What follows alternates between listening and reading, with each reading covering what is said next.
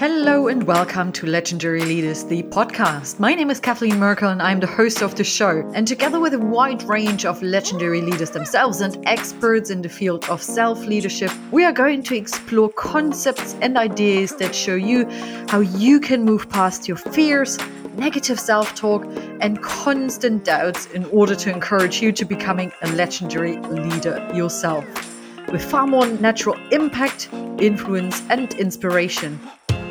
So are you ready for it? Well, welcome once again to Legendary Leaders, the podcast. Have you ever wondered how you can build a team, an organization, a business that truly cares for other people? And it's not just an empty phrase, a slogan. You truly care. And each and every individual working with you, for you, as a part of that business, know that, feel that, sense that, and are therefore truly committed to giving their best. Have you ever wondered how you demonstrate empathy and how you access your empathy and how you show it towards others? Well, these are just a couple of the questions that we are going to be discussing in today's episode with Dr. Kristen Donnelly. And man, she is a force of nature. She is an award-winning 4-time TEDx speaker, international empathy educator, and researcher with 2 decades of experience in helping people understand the beauty in difference and the power of inclusivity. And now I'm talking to someone who highlights on multiple occasions during the recording that she's scratching the 40s, and we are talking about 2 decades of experience in that space. Wow. She is one of the good doctors of Abbey Research, CEO of their parent company, a co-founder of the Community Research Institute, and an unapologetic nerd for stories of change. And today we're meeting Kristen actually on her sofa, feeling pretty unwell, but still deciding to dial into this call. Now, this brings up the first question, and that question relates to one of Kristen's talks, actually, that is connected to self-care. What does self-care mean to her? And how does she live and embrace self-care? What has been that tough ride that made her realize what self-care truly is? And spoiler alert here for all of you who said, I care for myself, I look after myself, I have my regular nail appointments, I get some massages in from time to time, and so on and so forth. Well, we go far beyond that and go and dive into the mindset of self-care and how we can prioritize us as well as others and bring both parties together, listening to our body, listening to our needs in order to be the best for others as well. And last but not least, we are going to talk about the journey of Kristen, how she became a leader or co-leader of the business they are leading now. She leads it together with her brother. What are some of those challenges? What are some of the opportunities? How do they manage to have a real adult-to-adult approach when it comes to their team members? And a lot of leaders step very quickly into parent-child position. She does that very differently. And that with radical candor, with a lot of openness, with a sense of humor that's just brilliant. So enjoy this episode, and I speak to you again literally in a few seconds. Oh, hello and welcome. I have Dr. Kristen Donnelly here with me, and I'm delighted. Hello. Hello. How are you feeling today? I am doing just grand. Yourself? Yeah, in the Irish way, I would say I'm grand too. Not 100%, but I'm all right. Getting, by the way, ready for my Ireland trip. You may be delighted to hear. That's fantastic. I'm drinking out of my Northern Ireland Starbucks mug right now. Here we go. We have one thing in common and many, many other topics I'm pretty sure that we are going to discover here together. Indeed. Indeed. I want to highlight, though, to the audience that you are joining us here today, not feeling 100% at your best. And I really appreciate that. But I'm also calling it out. I offered her to reschedule, but she wanted to stay here and share all her wise words, insights, and expertise and humility with you here on the show. Oh, gracious. You just have those seasons in life where your body doesn't really cooperate with you. And your body needs you to slow down and stop. And your brain's like, but I have this to-do list. And that's where I'm at right now. So totally fine. Brain is sharp. Body is just like, you need to be on a couch. You really do not need to be at a desk. So I am on a couch attempting to listen to my body. I love that you say attempting to listen to my body, Yeah, not I'm actually listening. We're frequently in a fight, but I'm working on it. So usually I would start these podcasts talking about your background, your stories, and you have a few stories to tell. I do. And you do that frequently as well, but more about that in a moment. But you have literally given me a springboard into the topic of self-care. Here we go. I have indeed. Here, I set it up for you. Right on the tee, just knock it off. Yeah. So one of your many talks, and there are always really interesting talks as well that I watched, was on self-care. And you started along the lines of, it's not about a nail appointment and a regular massage. It is connected to completely different topics, decisions we make in our lives. Here you are on your sofa, decision number one you made, but still battling with your body and still having a few arguments. So what does self-care truly mean to you? It's a great question. So I a bunch of years ago, I realized, and it's actually funny that we talked about Ireland, because Ireland's really what taught me this, is that I was so exhausted entirely because of external factors on me. So I moved to Belfast the first time when I was 22, which is like the perfect time to figure out that you don't actually know what you're doing. Like you're at that cusp of like, oh, everything I thought about my life is not true. So let's go. And when I'm a millennial, and we kind of coined the term quarter life crisis. So there's a lot of like us in our early and mid 20s that were like, well, crap, I am never going to pay off my student loans. I'm never going to get a job doing what I think I love. This is going to be awkward. Okay. So I was a little bit in that space when I moved to Northern Ireland the first time. And I realized really quickly that my definition of being a good human meant being really productive and always available in case someone needed me. And that's not actually the only definition. It might not even be a healthy definition.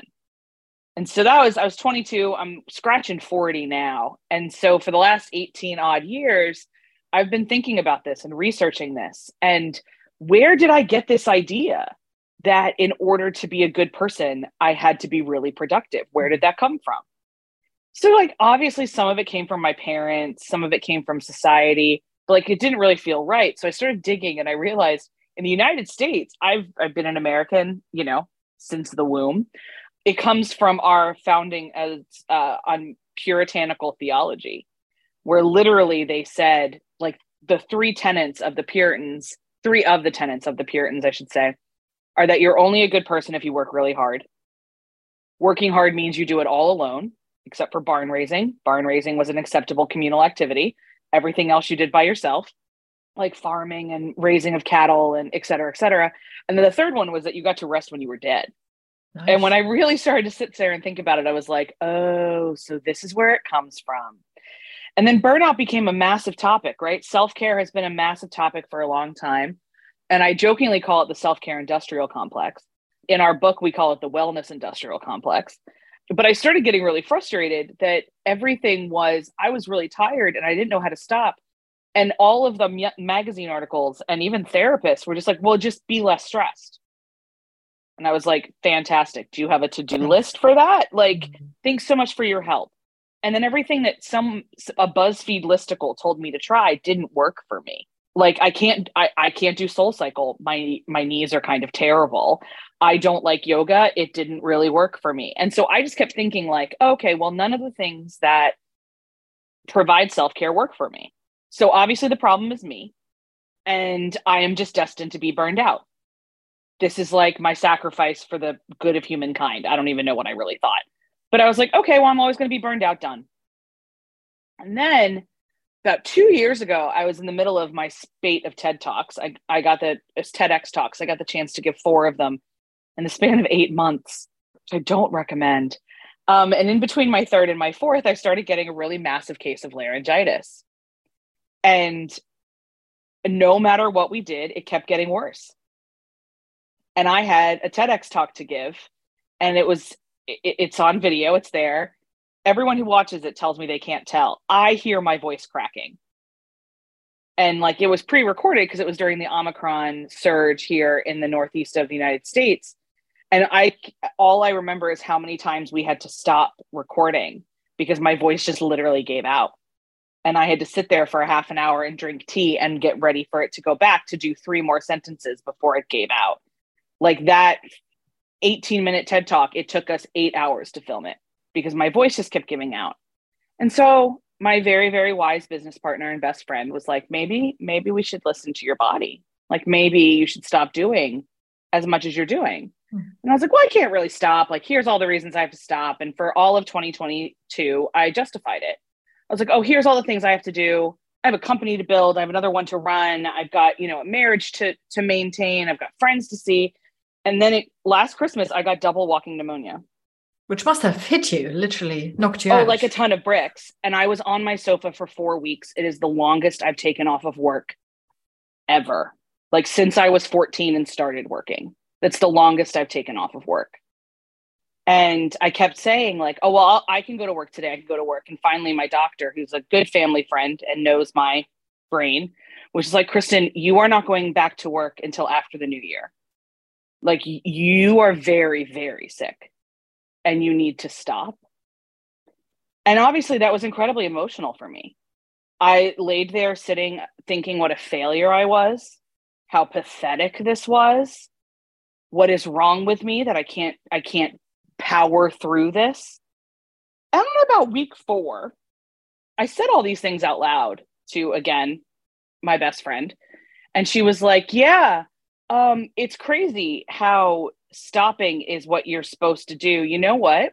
I know somebody who gave a really good talk on that. And then the jerk sent me a talk I had given in November on the puritanical foundations of burnout in the United States.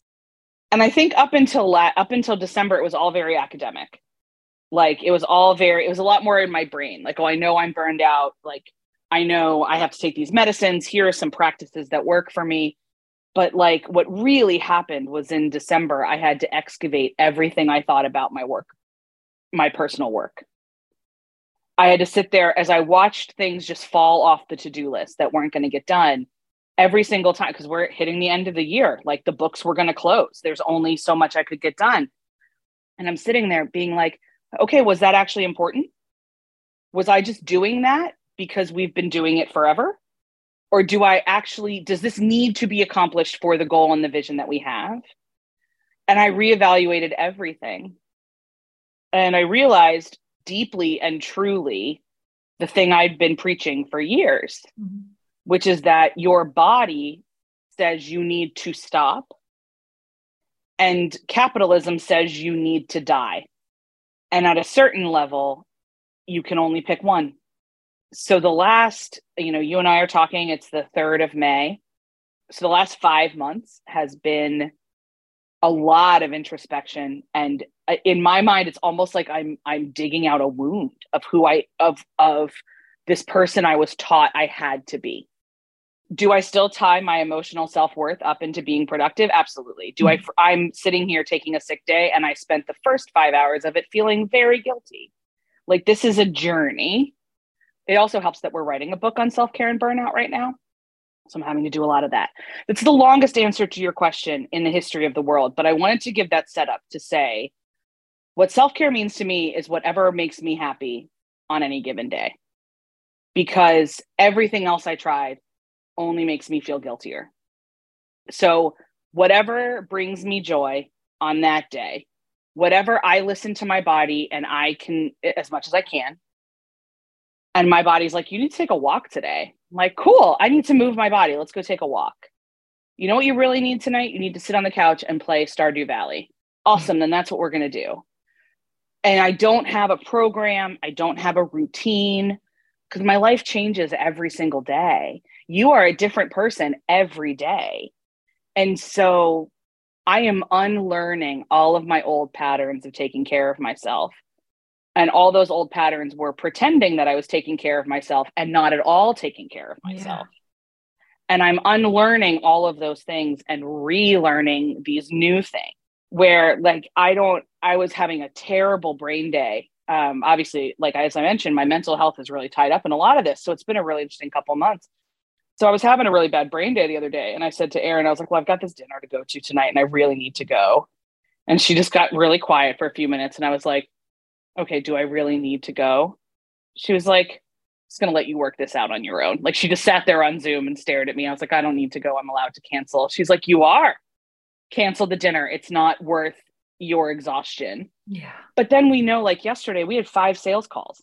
I was exhausted. I was overwhelmed. I got to show up for those 5 sales calls.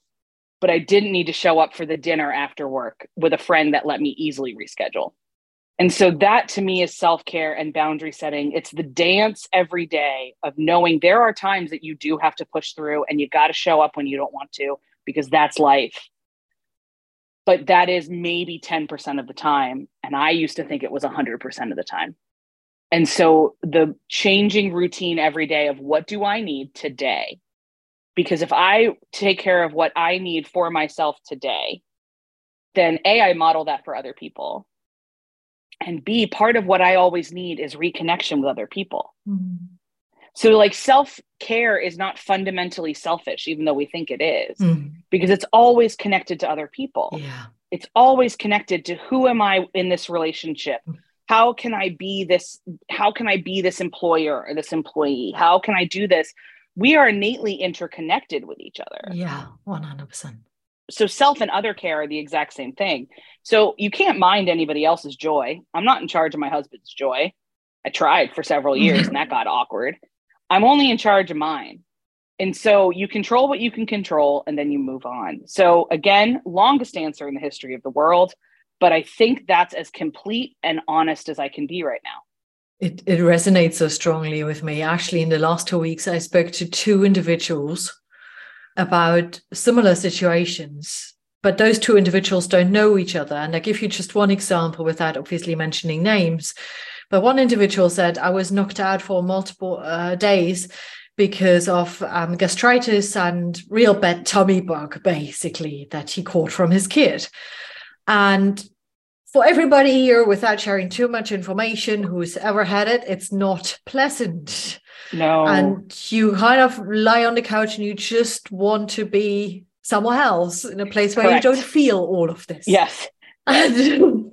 And anyway, he decided to take out a couple of calls of his work schedule, but most of them he kept in a diary because it will be far too hectic to reschedule all of them. However, then we talked about health overall and well-being and what his body tells him. And he said, my body tells me I need to move more. I'm literally stuck to my chair and I'm getting heavy and sluggish and lacking energy, and I'm getting more frustrated and has an impact on the world around me. Surprise, surprise. And we talked about basically the phenomenon, and he's not the only one who shares that, to sacrifice one's own health, to take on all of these calls and making sure other people are served, when it is about us, our well-being, the signs our body literally rub into our face that the body needs something, we say, that can wait. Yeah, it's funny when I do this, I totally agree. When I do this talk and I get to the part where I say, well, the Puritans taught that you can sleep when you're dead. I've given this talk, I don't know, 7 to 10 times in the last 3 months in a couple different countries. And every single time I say that, the room like viscerally reacts. It's like they've never connected the dots as to where that all came from. And we're the only country that was entirely founded by the Puritans and then didn't have another like belief system on top of it. And Puritan theology feeds really well into capitalism. And so it just kind of went. But like, we are not the only ones to suffer from this nonsense now, like for sure. And some of it is because as America, we've exported it everywhere. The American dream is to be burned out. And that's why. And some of it is because late stage capitalism demands more and more and more of our bodies in order to stay present. I don't even know what word I'm trying to find. But everywhere I go in the world, I meet people who, on one category, completely understand that you have to take care of yourself or you can't take care of anybody else. And most of those folks I find them outside of North America. And then I always find everywhere, more in North America, but I still find them everywhere, people that believe it is their responsibility to work themselves into the ground for the sake of other people. The proportions just change depending on the culture you're in. Mm-hmm. But like, I don't know if you've ever seen the movie Encanto, that was just out in last year, 2 years ago.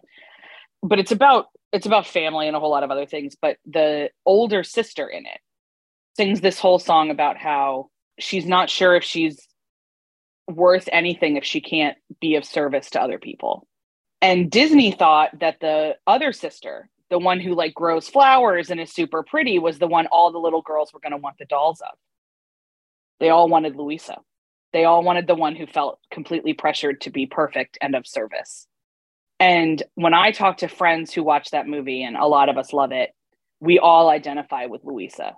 We all are, there's a line, it's like, I can't help but think if I'm worthless, if I can't be of service.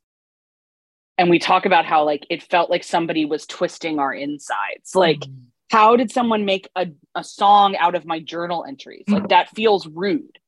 I keep running into stories like that. Yeah. And for a long time, I thought that was a badge of honor. We say when somebody asks how you are and we answer, oh, I'm so busy, we expect the other person to translate that into, I am really important. Yeah.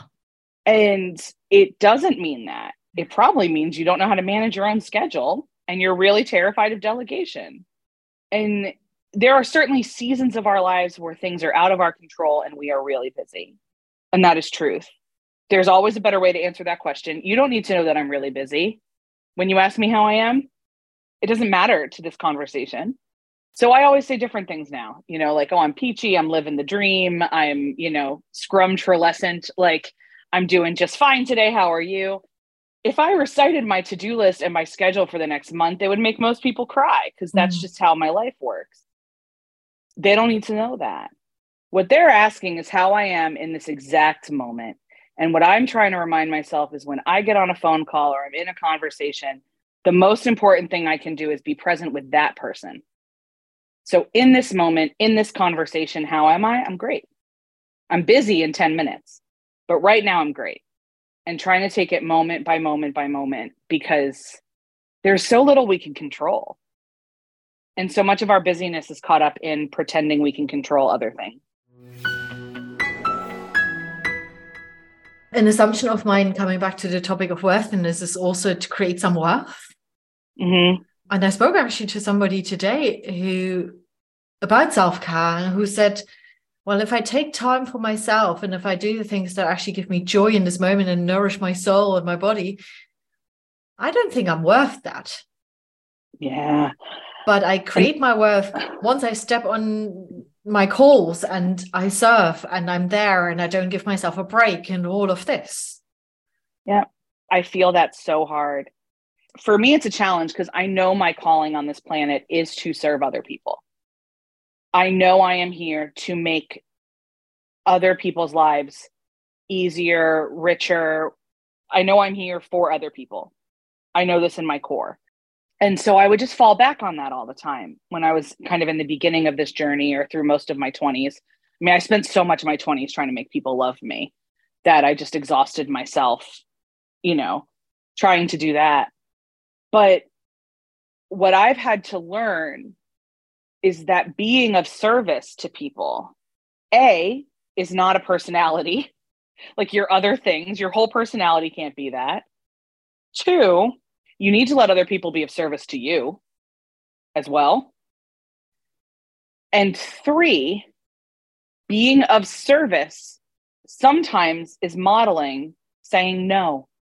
And being of service doesn't mean that you're a doormat. And there's a real tricky balance. And again, seasons by seasons.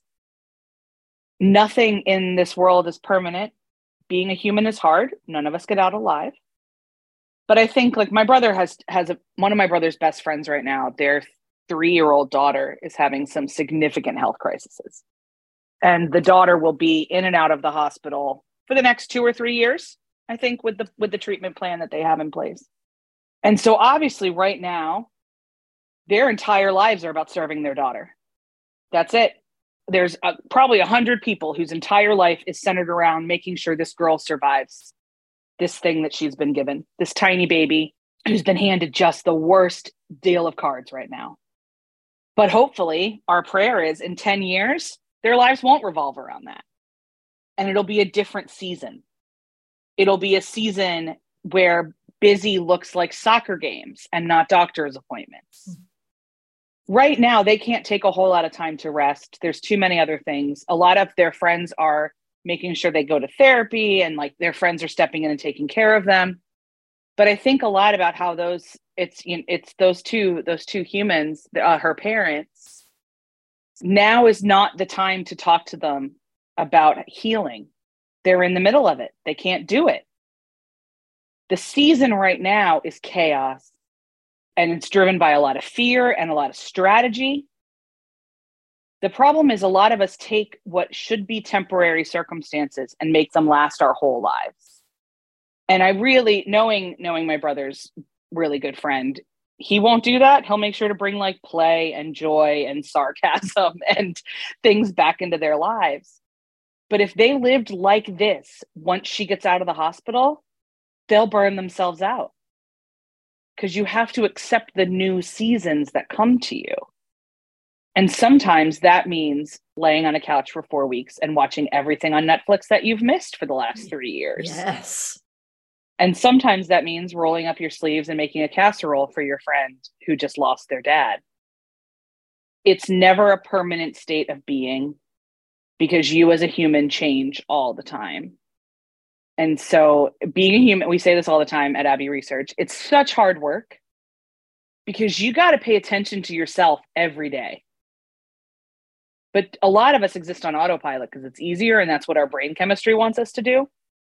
But to like actually like go beyond existing and to like live full and abundant and rich lives, you got to monitor yourself every day. And sometimes I have to take a break from that because it's really tiring. That's the key. And you just said what I was about to mention. I love that you call it seasons. You know, we can talk about change concepts and the phases you step in, but seasons, the wording can immediately change the sentiment around it. And you highlighted exactly that point. It is damn hard because it requires you to actually notice what you need in the moment, what's really important, what matters, and what the people around you may need from you in this moment, and then have this balancing act between those two things. And probably, as we are complex and there are multiple people involved, others as well. Oh, for sure. And I remember when I was doing, when I was in my social work program, a huge part of the training was having us, one of the classes I took, it was like every morning we woke up and journaled, what does this moment need from me? Does this moment need me to focus on me? Does this moment need me to focus on my client? What is this moment need from me? And like that question's been asked a lot. It's part of the total football theory that the Dutch pioneered in the 70s, and that Pep Guardiola uses at Man City now. And there's a lot of other philosophies around it. But like, to me, that's what it comes down to. Being aware every moment as much as possible, because like it's damn exhausting. But like right now in this conversation, what this conversation needs from me is to be vulnerable and authentic and engaged in our conversation. When we get off the call, what the moment will need from me is probably a snack. And then later on tonight, I've got to pack for a trip I'm taking tomorrow. So the moment will need a lot of minor stress over if that pair of leggings I want to take was actually washed, or if I have to do an emergency load of laundry tonight. So it's not every, like, you know, it's not every single second. It's more like what, as you're in the task, what does the task require of me? And then when you're going to bed, what does that require of you? It probably requires washing your face and shutting off your phone and brushing your teeth and doing something that helps you wind down, whether that's, you know, spraying your pillow in lavender or meditating or reading a book, or you're like me and you do your Duolingo lessons right before you go to bed. Like, why am I not surprised? It's the only time I remember to do them, because I'm like laying down. I'm like, oh, I need 10 minutes on Spanish. But the rest of my day is ruled by like mental chaos. But yeah, what do you need in this moment? What does the person in front of you need in this moment? And I think if we let ourselves are guided by that, we'll stop doing a lot of the missteps. Like when somebody comes to you and they're like, you know, my grandmother just died. If you ask yourself in the moment, what does your friend, like, what does this moment need? I'll tell you what it never needs. is you to take the focus off that person and put it back on you. It never needs you looking at them and saying, I know just how you feel, and then telling your own story of personal grief. So if we asked ourselves, what does the moment need? It probably needs silence from you. It might need a hug. It might need the question, what do you need from me? Asking the friend that. How can I help? What do you need? Do you need a food? Do you need a snack? Like, what do you need from me here? But if we aren't intentional as we move through it, we'll just barrel through life like vengeful bumper cars and continue to hurt each other. But if we take 30 seconds and center ourselves in the moment that we're in and get curious about what is needed, I really think our existences will change. However, what I would love to say is that I'm very sorry about your loss. Yes. That's always a good place to start. That's a great, thank you for, I'm really sorry this happened. How can I help? What do you need? Yeah, I'm so sorry. Because quite often, this is, I think, a great example. People hearing about sad news from others step into the space of not quite sure how to deal with that, not connecting with what's needed, and it makes it awkward. It's very awkward. And it's a lot of us have been taught to say, I know just how you feel, because we've been taught that that's empathy. And it's not. No, it's not. I can go into the whole neurological thing. You can't actually know how somebody feels. All you're doing is projecting what you think they might feel. Like none of that is empathy. Empathy is a mental framework instead. But like really what it comes down to is that when you say, I know just how you feel, again, which I contend that it's not actually possible, at its core, you're also making this moment about you. When we've done research on people who have been in trauma and we ask them like what was helpful, what questions were helpful and what things weren't, overwhelmingly, the data is that when someone's in pain, they don't want to hear about your pain. Overwhelmingly. They're not in a place to hear about it. They're not venting. They're not looking for commiseration. They're acknowledging that something really sucks right now.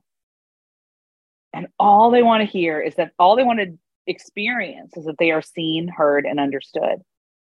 I'm so sorry that happened. That really sucks. What can I do? How can I help? And then I will say, because some of your listeners might be like, but I had this experience that could really help. It's the way you rephrase that. As I'm so sorry that happened. When my grandmother died, I felt really angry. I don't know if you're feeling that. Just let me know how I can help. I know when I experienced this thing, it's how I felt. But even that's not appropriate all the time. So it's just think about, I guess, before you say that kind of stuff, because you're trying to fill silence. Don't. Silence is actually a whole lot holier than we ever give it credit for. It's one of the first things we teach speakers to do when we're training speakers, is that instead of filling the space with random sounds, that are called vocal stops, hold the silence. You can't find your word? Hold the silence. Not only will it make, if you're a speaker, your audience will lean in and like wonder what they're going to say next. But if you're in the moment with people that are grieving or are overwhelmed or don't really know which end is up anymore, what they sometimes just need is another person in the silence with them. So that when they are ready to talk, when they are ready to cry, when they are ready to say, I can't talk about this anymore, can we talk about football? Someone's been in that silence with them. And then you can exit the silence together. So somebody tells you horrible news and you don't know what to say, start with I'm sorry, and then hold the silence. Personally, find it really frustrating when I'm sharing something vulnerable and now my voice is leaving me. Here we go. And someone does make it about themselves, trying to be helpful. I recognize the positive intent, but I often notice how I'm literally, how my emotions are boiling up, and paired with a bit of inner resignation, kind of stopping myself and saying, this, it doesn't make any sense to share more. And then I close down.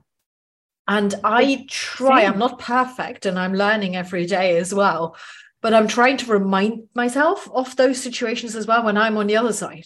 Yep, same. And I'll catch myself doing it. I'm a classic, completely accidental one-upper where it's like, oh, that happened to you? Oh, this happened to me. Oh. Like I just accidentally do that.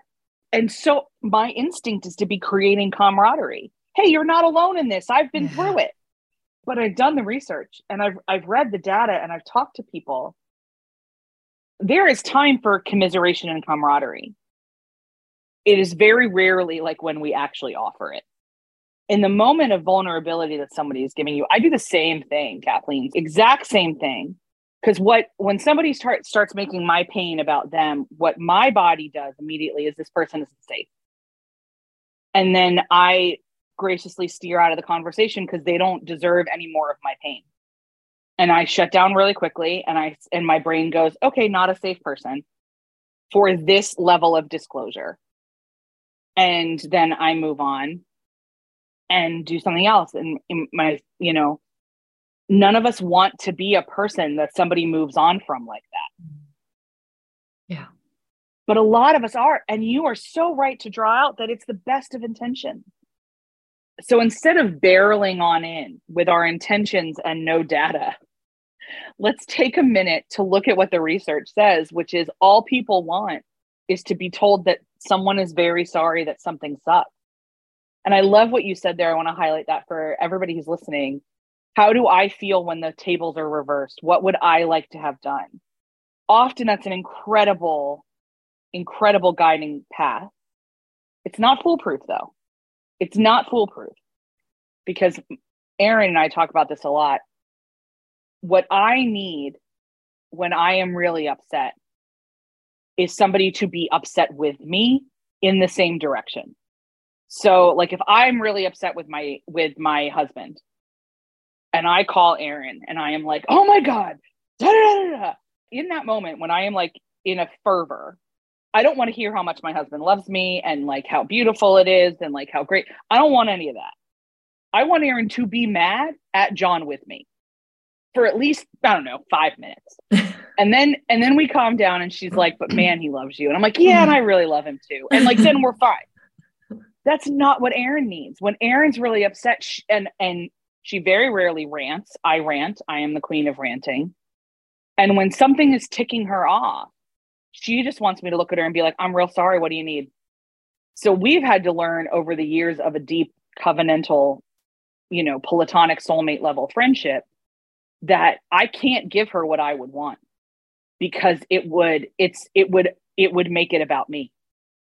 And so I have to be really careful to think about what would I want. Obviously, I want something different than what is happening. It's possible that she wants something different than what is happening. So when you don't know the solution to that equation, you stick with silence. It's rough though, man. Like humaning is just, it's like next level nonsense. And it's so hard. And I make my living looking at crowds of people and saying, I know how hard this is. It's just about to so simple though. That's what's so annoying. 90% of the problems in your life on a day-to-day basis, not the big ones, the day-to-day nonsense, would largely be solved by things we were all taught in primary school. Are you sharing well? Did you express your emotions appropriately, or did you throat punch someone today? You're obviously feeling a lot of very big feelings. Do you need a snack, a nap, or a hug? Most things you need help with. So ask for help when you need it. And for the love of God, take a nap every day. So much of our lives would be simpler if we followed those things. Adults overcomplicate a lot of things. Well, here, I need a 10-step program to do this. And there's a lot of brain chemistry around why our brains do that. There's lots of neurological explanations as to why we do that. But fundamentally, your body and your brain generally know what you need every day.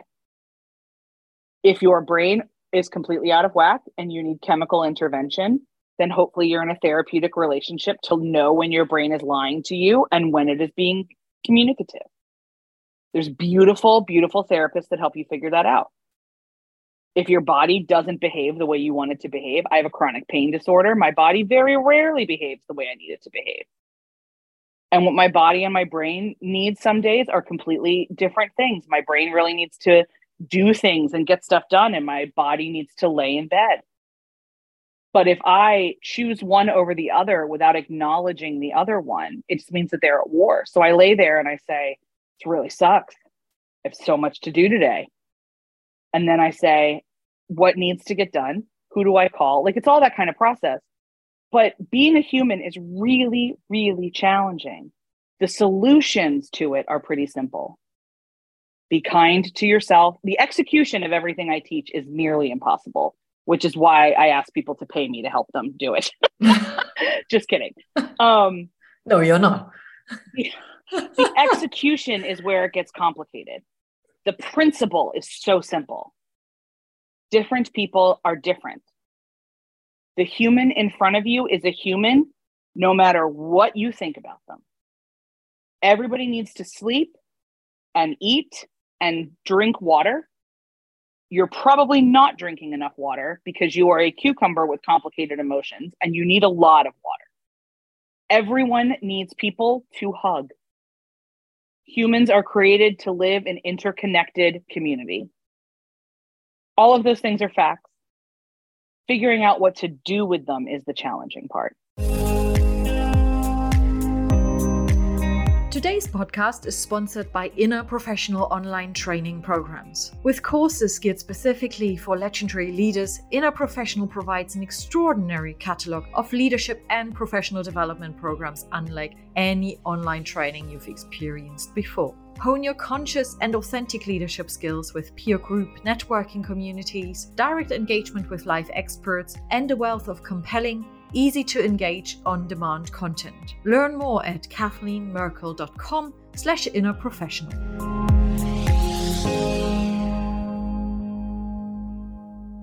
I wonder, after everything you've just shared, where does it get lost? When you and I spoke for the first time, I told you about my little boy at home, and you have a niece and a nephew, right? A niece and a nephew, yep.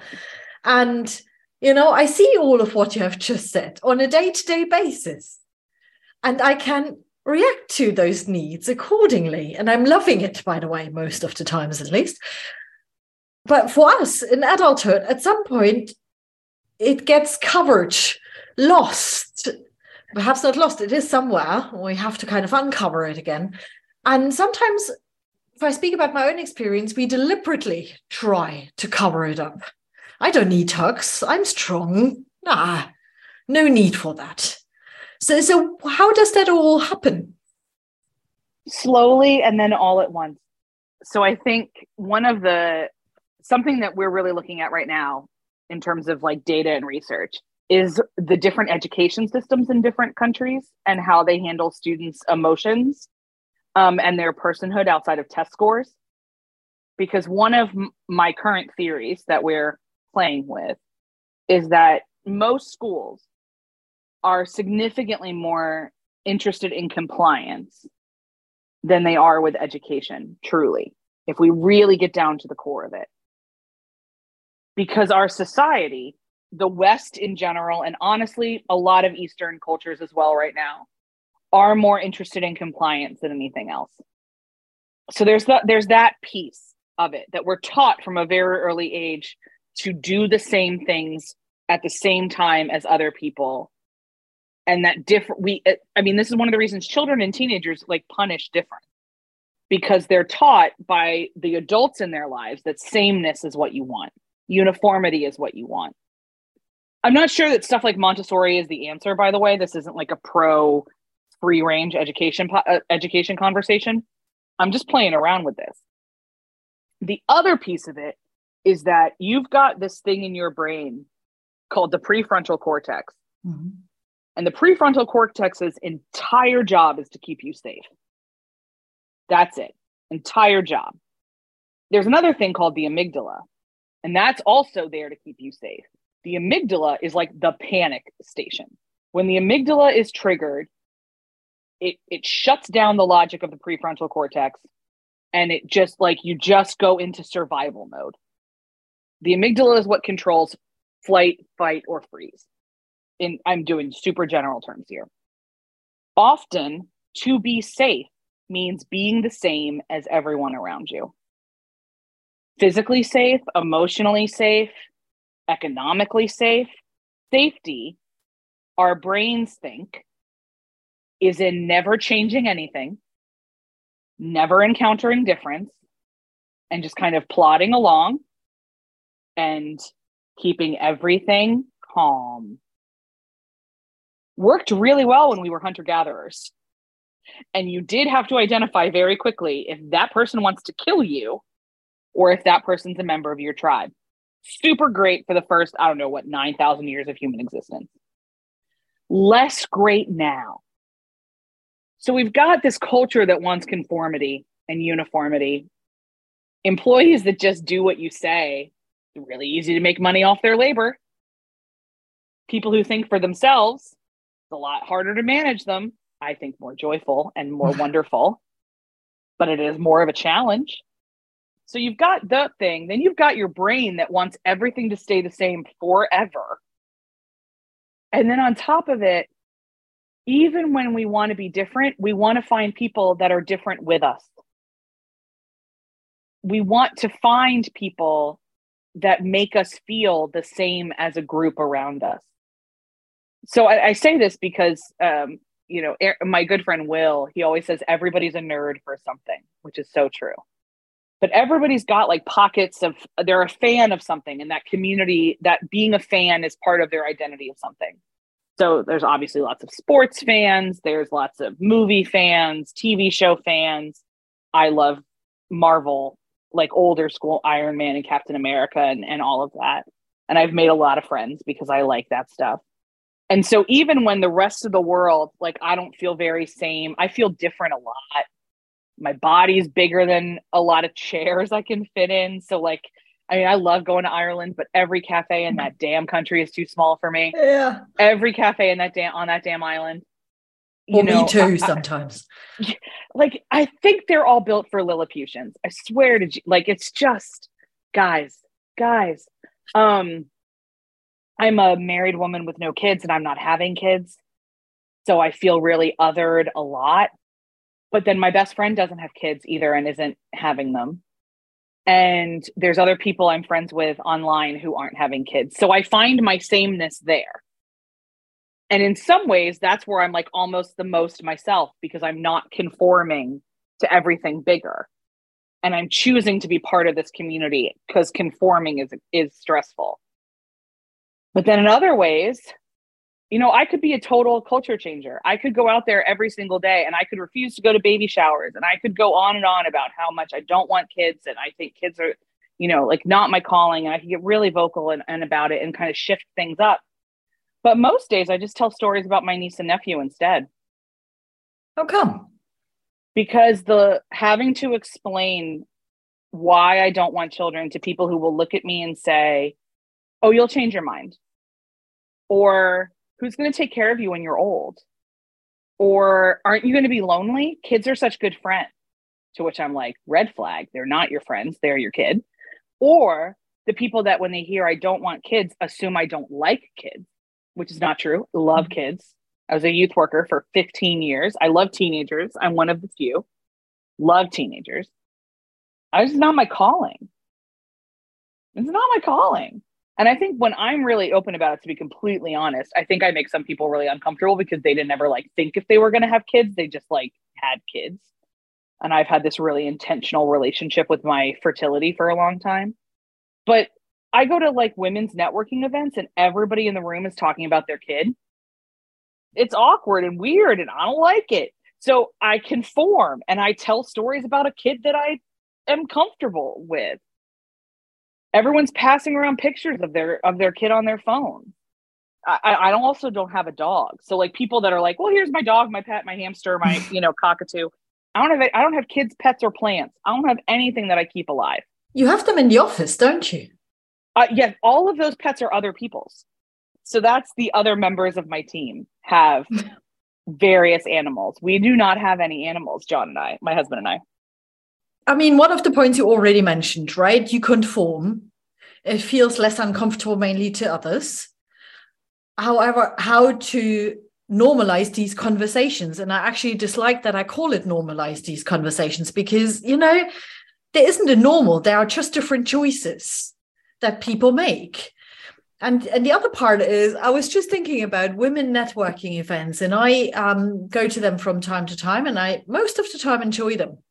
The one thing that I do not want to do is to share pictures of kids and talk about my kid and so on and so forth, because that's another part of my identity that I also want to live and explore and really nourish. And it drives me bananas if we fall into this constant conversation about, okay, what's your home life? How can you, what do you feed him? What are his nap times? That's another part. Yeah, let's talk about the other meaningful parts of life. And again, that's another shade of gray in this one dimension of thinking and choosing and acting. Yeah. And there are so many different shades in between, deciding to have kids, not being able to have kids, and wanting kids, not wanting them, whatever it is. And it drives me, and I'm sure you can hear that, it drives me crazy that we are still at a point where I say, might I be making other people uncomfortable, instead of, hey, how can we learn from one another with a lot of curiosity?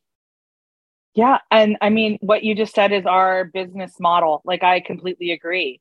I just know that it feels hard a lot because it feels like you have to be very brave. There's something in our bodies that makes feelings feel like facts. Oh, I feel ostracized by that. Okay, that's a feeling, not a fact.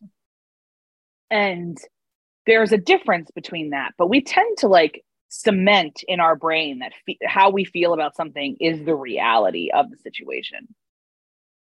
And the other thing, there is something in us as humans, this is something we do as well, where the worst case scenario for a lot of us is embarrassment. So like when I was a youth worker and I would talk to teenagers about something, one of the questions I would ask would be, well, what's the worst case scenario?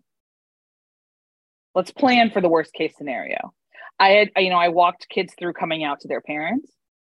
I walked kids through telling their parents that they were pregnant.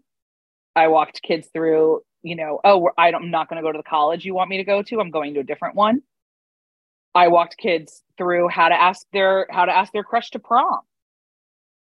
You may think those last two aren't nearly as consequential, but to the kid I was talking to, they were just as important as the first two, because their feelings were their facts.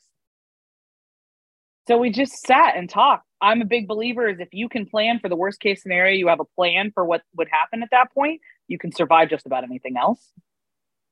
That's not necessarily true for everybody. It's true for me, and it's kind of how I counsel people. But I remember one of my students was going to come out to his very religiously conservative parents. And we talked the worst case scenarios, they kick him out of the house. The worst case scenarios, they'd never talk to him again. So we talked about what life would look like at that point. Okay, so you're gonna go and talk to your parents. What day are you gonna do it? I'm gonna do it on Tuesday night. Okay. So what friend are you gonna have that you could go to their house that night? Because it wasn't that he was feeling like this would happen. It is a fact that some of those things might happen.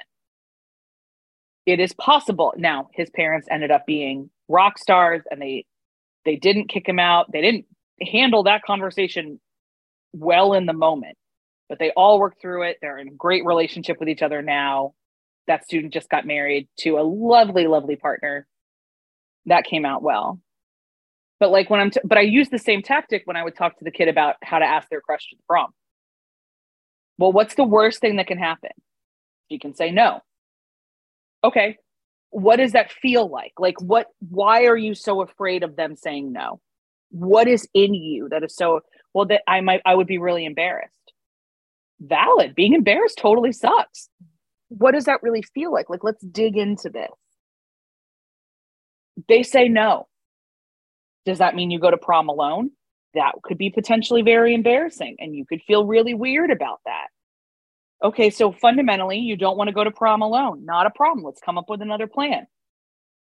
Because we tend to believe these feelings are facts, which is a human emotion, a human reality. It is what it is. The best way I know how to fight it is with actual facts. But in the moment when you're embarrassed and you feel about 2 feet tall, when you're ashamed of yourself, when you're ostracized, when you are othered in the room, and then we can add in the other things where, like, if you are a Black person in some parts of America, you get shot faster. If you're a queer kid in Florida right now, they could take you away from your parents. Like, we add in the other elements of like actual emotional and physical danger. And of course, it's hard for us to tell the difference between a feeling and a fact. Of course it is, because everything is a lot. So I completely agree with you. If we could just all be in rooms together and ask each other questions and learn from each other, my God, that's the dream. But we got all this human nonsense in us that doesn't let us do it. We've got the feeling that we have to be among people that are like us to feel safe. That's a feeling, not a fact. But God, do we feel it to our cores? We've got feelings that there's people to be afraid of, and not individuals, but groups of people. We add our own morality onto the choices and lifestyles of other people. Then we begin to other people and make other people evil instead of just humans. We all do this. Biologically, we seem to do this throughout time, throughout culture. This is a human thing. So the best way to combat it is exactly what you said. How do we approach other people with curiosity? What can we learn from this person? But once again, back to our earlier conversation, that's a lot of annoying work. And sometimes I don't want to do it. And yet you do it a lot.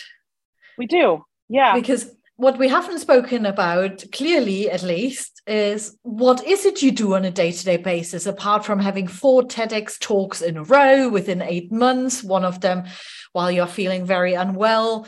You mentioned your best friend a few times. You mentioned empathy work a few times. So what is it? All the things you do.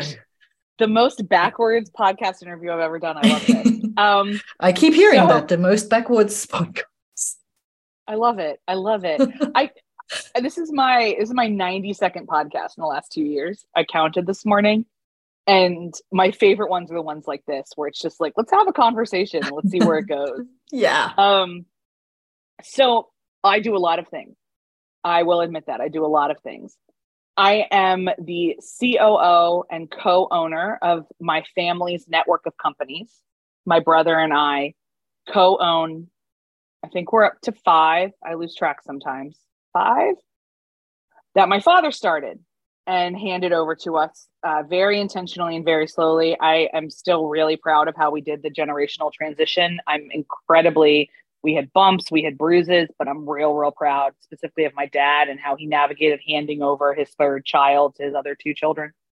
And we do a lot of different things in that network of companies. Mm-hmm. The driving mission statement is to impact lives and generate holistic wealth.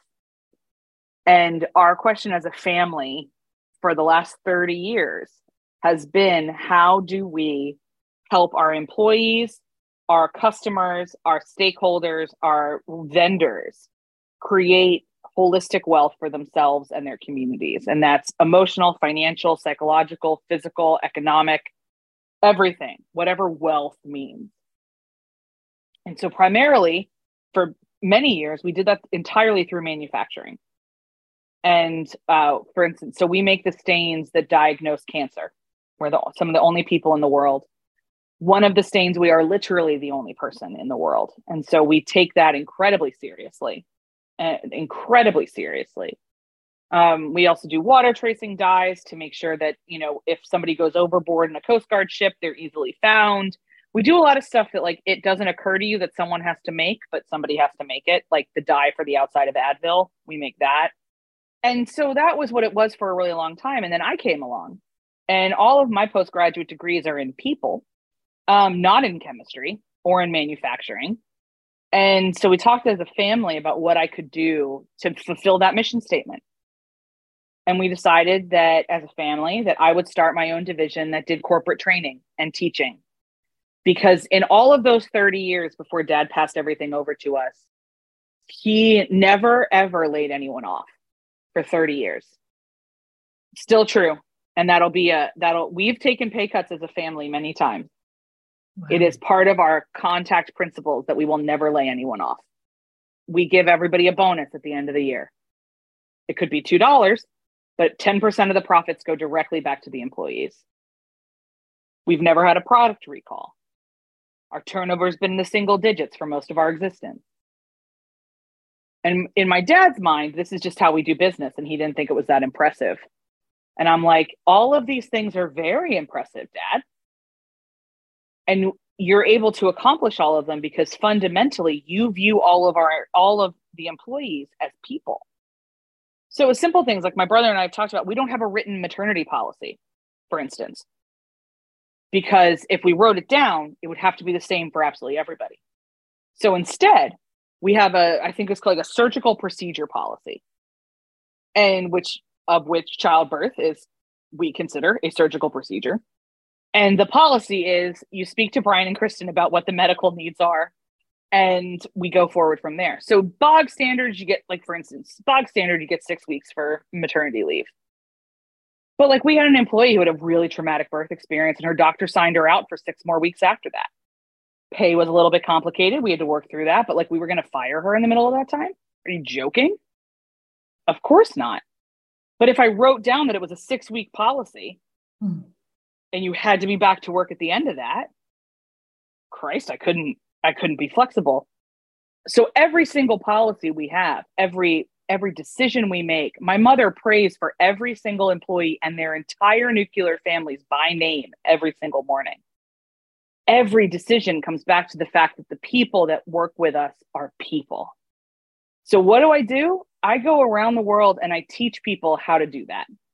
I talk about how to remember that the person in front of you is a person. And I finished my PhD in 2015. I married a guy from Northern Ireland. I did my PhD in Northern Ireland. And the two of us emigrated here. And I started my own division of our company, teaching people how to treat people like people. Then my best friend, Erin, finished her PhD a year after me. And I was like, you know what? You're it. You're the person that works with me the best. Our brains are incredibly different, but incredibly similar. So I hired her and we've been doing this together for about 6 years now. And what we do every single day in a variety of ways, conversations like this, we used to have a YouTube channel. We had a podcast for a little while. We work with a lot of corporate clients now. We have a research institute in South Carolina where we work with college students. We research multi-generational workspaces, cultural foundations of burnout, reframing diversity, and being a trauma-informed leader. Those are kind of our 4 buckets. But it all comes back to the idea that if we all lived an empathetic life, we would treat people like people. Because empathy, as I mentioned already, we've done a lot of research around this, really has nothing to do with emotion.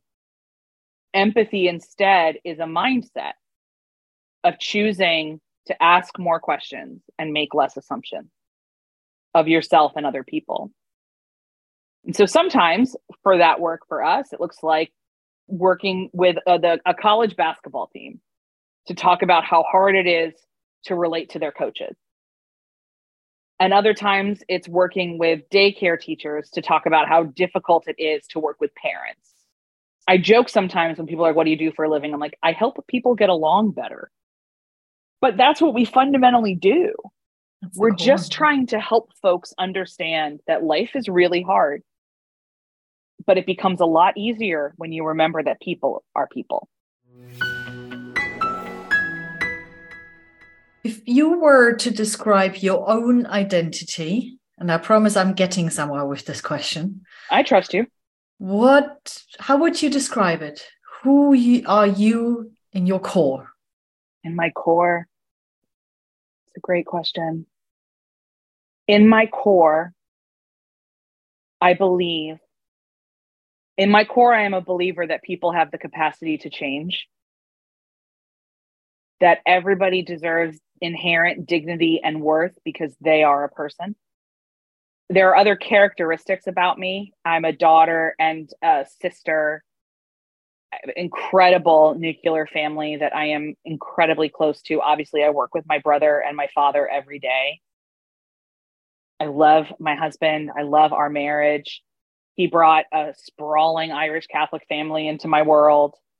I have friends that I consider family more than friends. I'm incredibly blessed with that.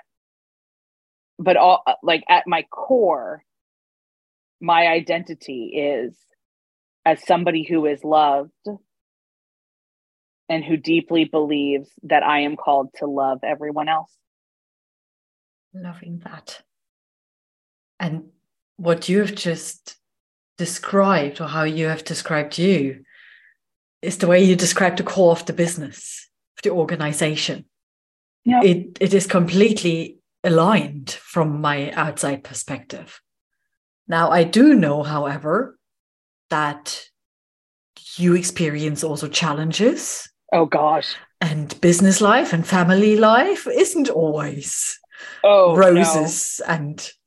Oh no, let's talk about living in lockdown with my husband. Let's talk. Yeah, no, it's... But before we do that, let's talk about being a leader of this organization, being also a female leader in this organization, for example, diversity in the board. Yeah. So what would you describe as some of your key challenges in your day-to-day work? Oofda. So, I kind of live a bifurcated life in a certain way, because Abby Research, the team, is myself and my best friend and one of my other best friends.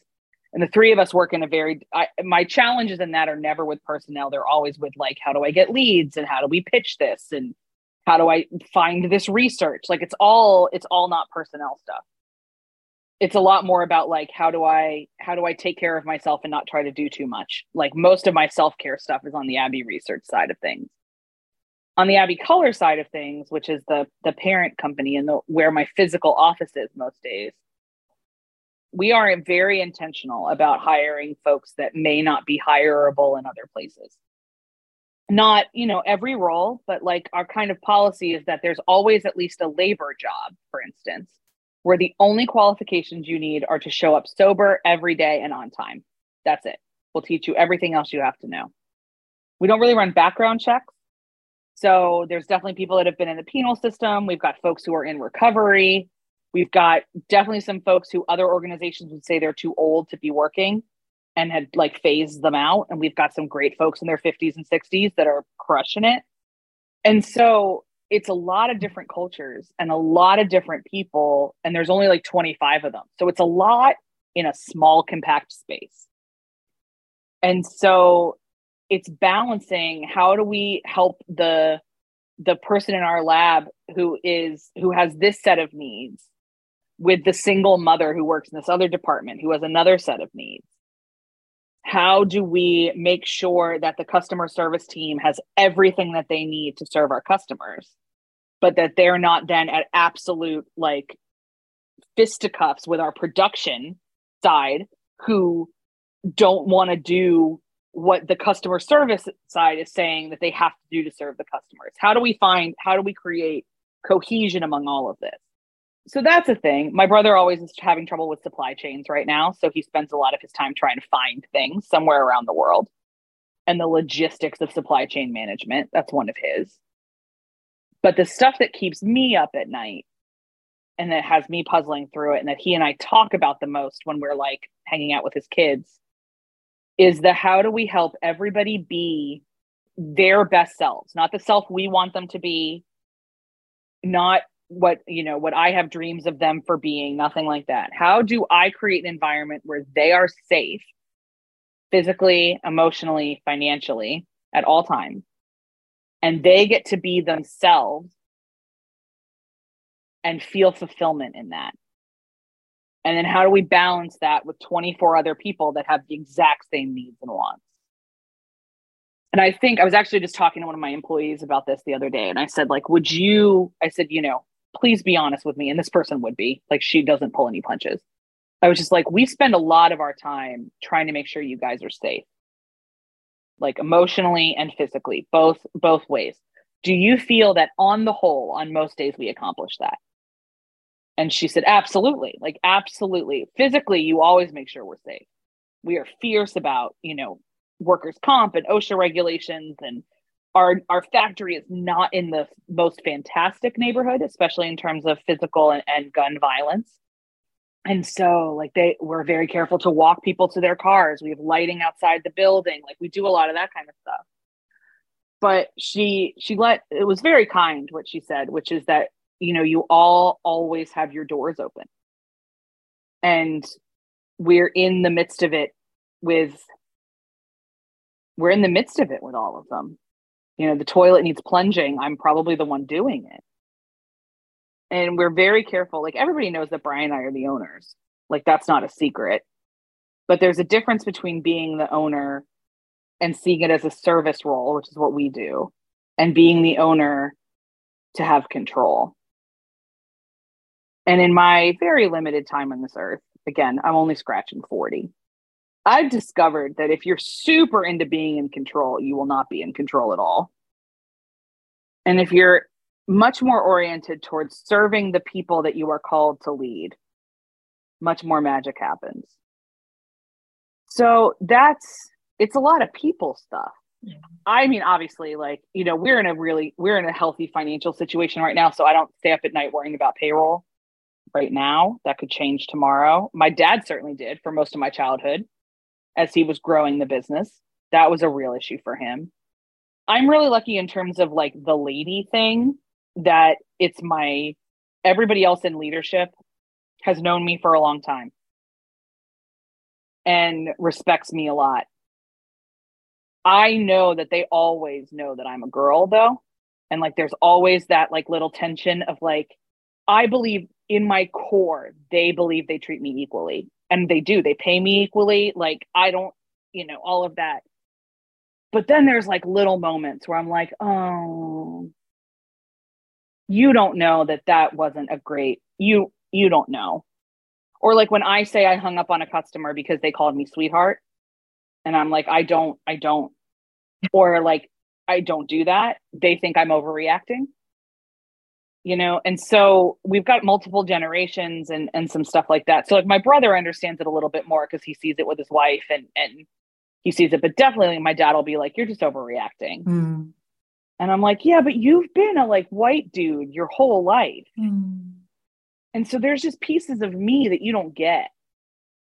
But because I'm surrounded by so many white dudes, I do get some insights into the white dude psyche, which definitely helps in sales. So I'm lucky. I have other friends. I have other definitely women friends in high leadership positions that suffer a lot more than I do. Yeah, I think not just I think, I've been curious about how to combine family with business. And this is a family business, obviously. And yep. Given that you also call yourself an empathy educator, so your world is all about empathy and spreading empathy, basically, and shifting the mindset. But not everybody is on the same path. And so therefore, how to combine what you are preaching in your day-to-day work with the people you're surrounded by in your decision-making processes.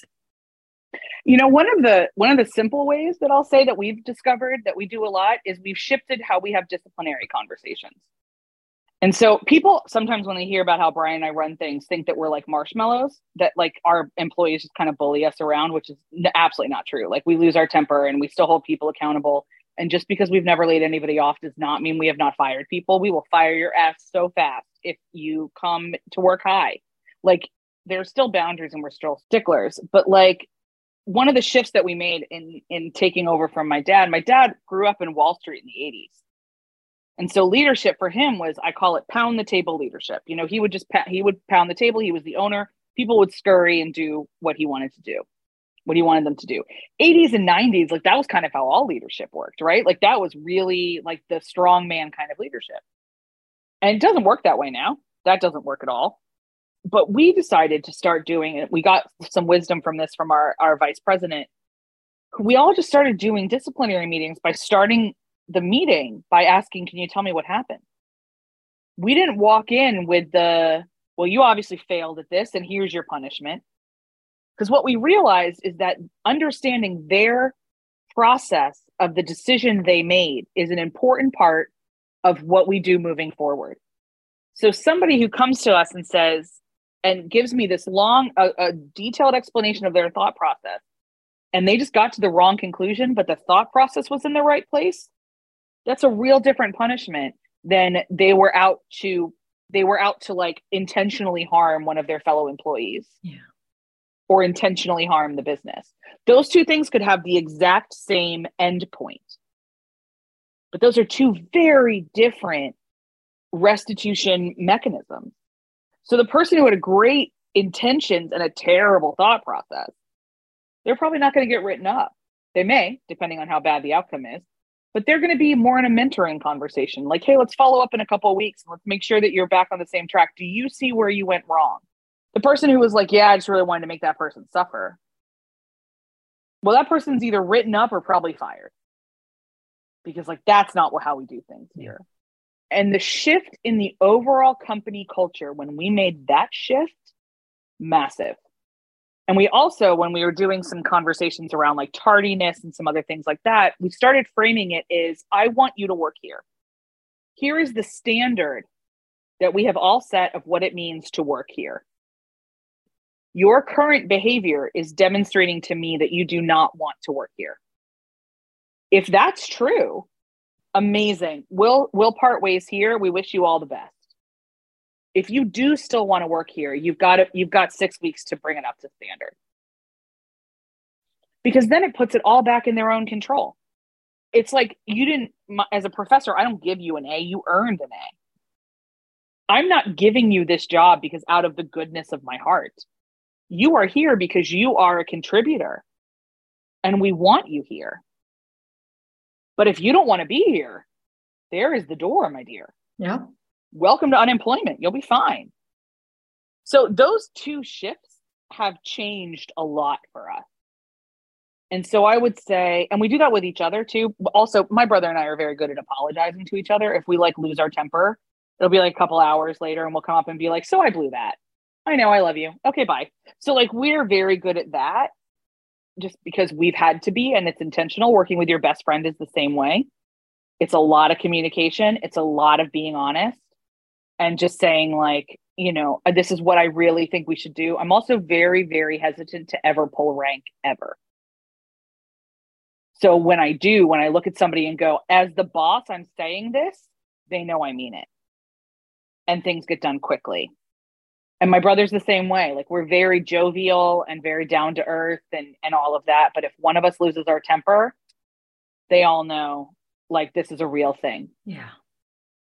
And we've built that trust and we've been able to. But so you want to know how to balance like family and small business and being an employee and empathy. You ask more questions and you make less assumptions. And if you are not interested in employing and working with people, then don't. Because if you're not into it, if you're not into the nitty gritty fun stuff of working with other humans, man, leadership is just not for you. I was just about to say, what's your final piece of advice that you would like to share with our listeners? I don't think it can get any better and clearer than what you just said, but you might be up for a surprise. I don't know. Anything else that you would add? I would add that everybody is doing their best. And giving people the benefit of the doubt can get you a lot farther than you think it can, including yourself. Testing the silence with you here on a regular basis. Thank you. Thank you. There are two things I would like just to reflect back to the listeners, because they were incredibly valuable. What you mentioned earlier on about, here are our standards. And if you do want to work here, you have 6 weeks. It comes back to being human and letting people make their own choices and decisions and being an adult about it. The second reflection I want to summarize here and share with people is that as leaders, a lot of leaders out there put a lot of decisions for other people onto their shoulders. I need to have everything in control. I need to do, I need to say, I need to have the final word. Everything you, Kristen, described here is a way to really focus on those human relationships, on how to get the best out of one another without necessarily adding more to your agenda, because you do the core and you look after the core of those relationships. Yep. My job is to keep them safe. Their job is to make us money. Yeah. Their job is to serve our customers. My job is to keep them safe. It just comes down to that. And it can't be more simple than that in terms of how it sounds. It isn't, as you have established. No. It's simple but complicated, as most of the good things in life are. Kristen, before I let you get on with recovering, chilling out, packing the bag, I do know that, and getting your snack finally in, let people know where they can find out more about you, the parent business, as well as all of your talks, because there are more than the 4 TEDx talks. There are. I've had the privilege of taking a lot of stages. The best place to start is our website, argooddoctors.com. You can get everywhere else from there. My talks are on there. Links to Abby Color are on there. Everywhere's there. So it's Abby Research, argooddoctors.com. Thank you so much. And obviously we are going to share the link as well, and a few other links as well that you so kindly shared with us. And there's nothing more to say, but thank you. Thank you for being an amazing, loving human being who cares about other people and who spreads the care and love with others. And I really appreciate you taking the time to be here and to share your insights and experience with us here as well. Thank you. Well, it was an honor. Thank you so much for giving me a chance to say these things out loud. Yeah. And in an amazing manner. And thank you so much for everybody who has joined us here today and who has listened. As always, we'd love to hear from you. Share your feedback with us. What did you think about this conversation? What stuck with you? What might you want to try out going forward of all of these simple tools that are yet complex and that Kristen so kindly shared with us? Let us know. But for now, I'm wishing you all, including you, to stay safe, to be healthy, and to look after yourselves and therefore others. Thanks so much. Take care. Bye-bye. Thank you so much for listening to the Legendary Leaders podcast. If you enjoyed this episode, then remember to subscribe to the show either on iTunes, Spotify, Amazon Music, or on my website, www.kathleenmerkel.com. I would also love to hear from you to discover what topics you'd like to hear more about, what topics really resonated with you, and how you're enjoying the show in general. Please do leave your review on iTunes as well. It would mean the world to me. Thank you so much, and speak to you again next time. Bye.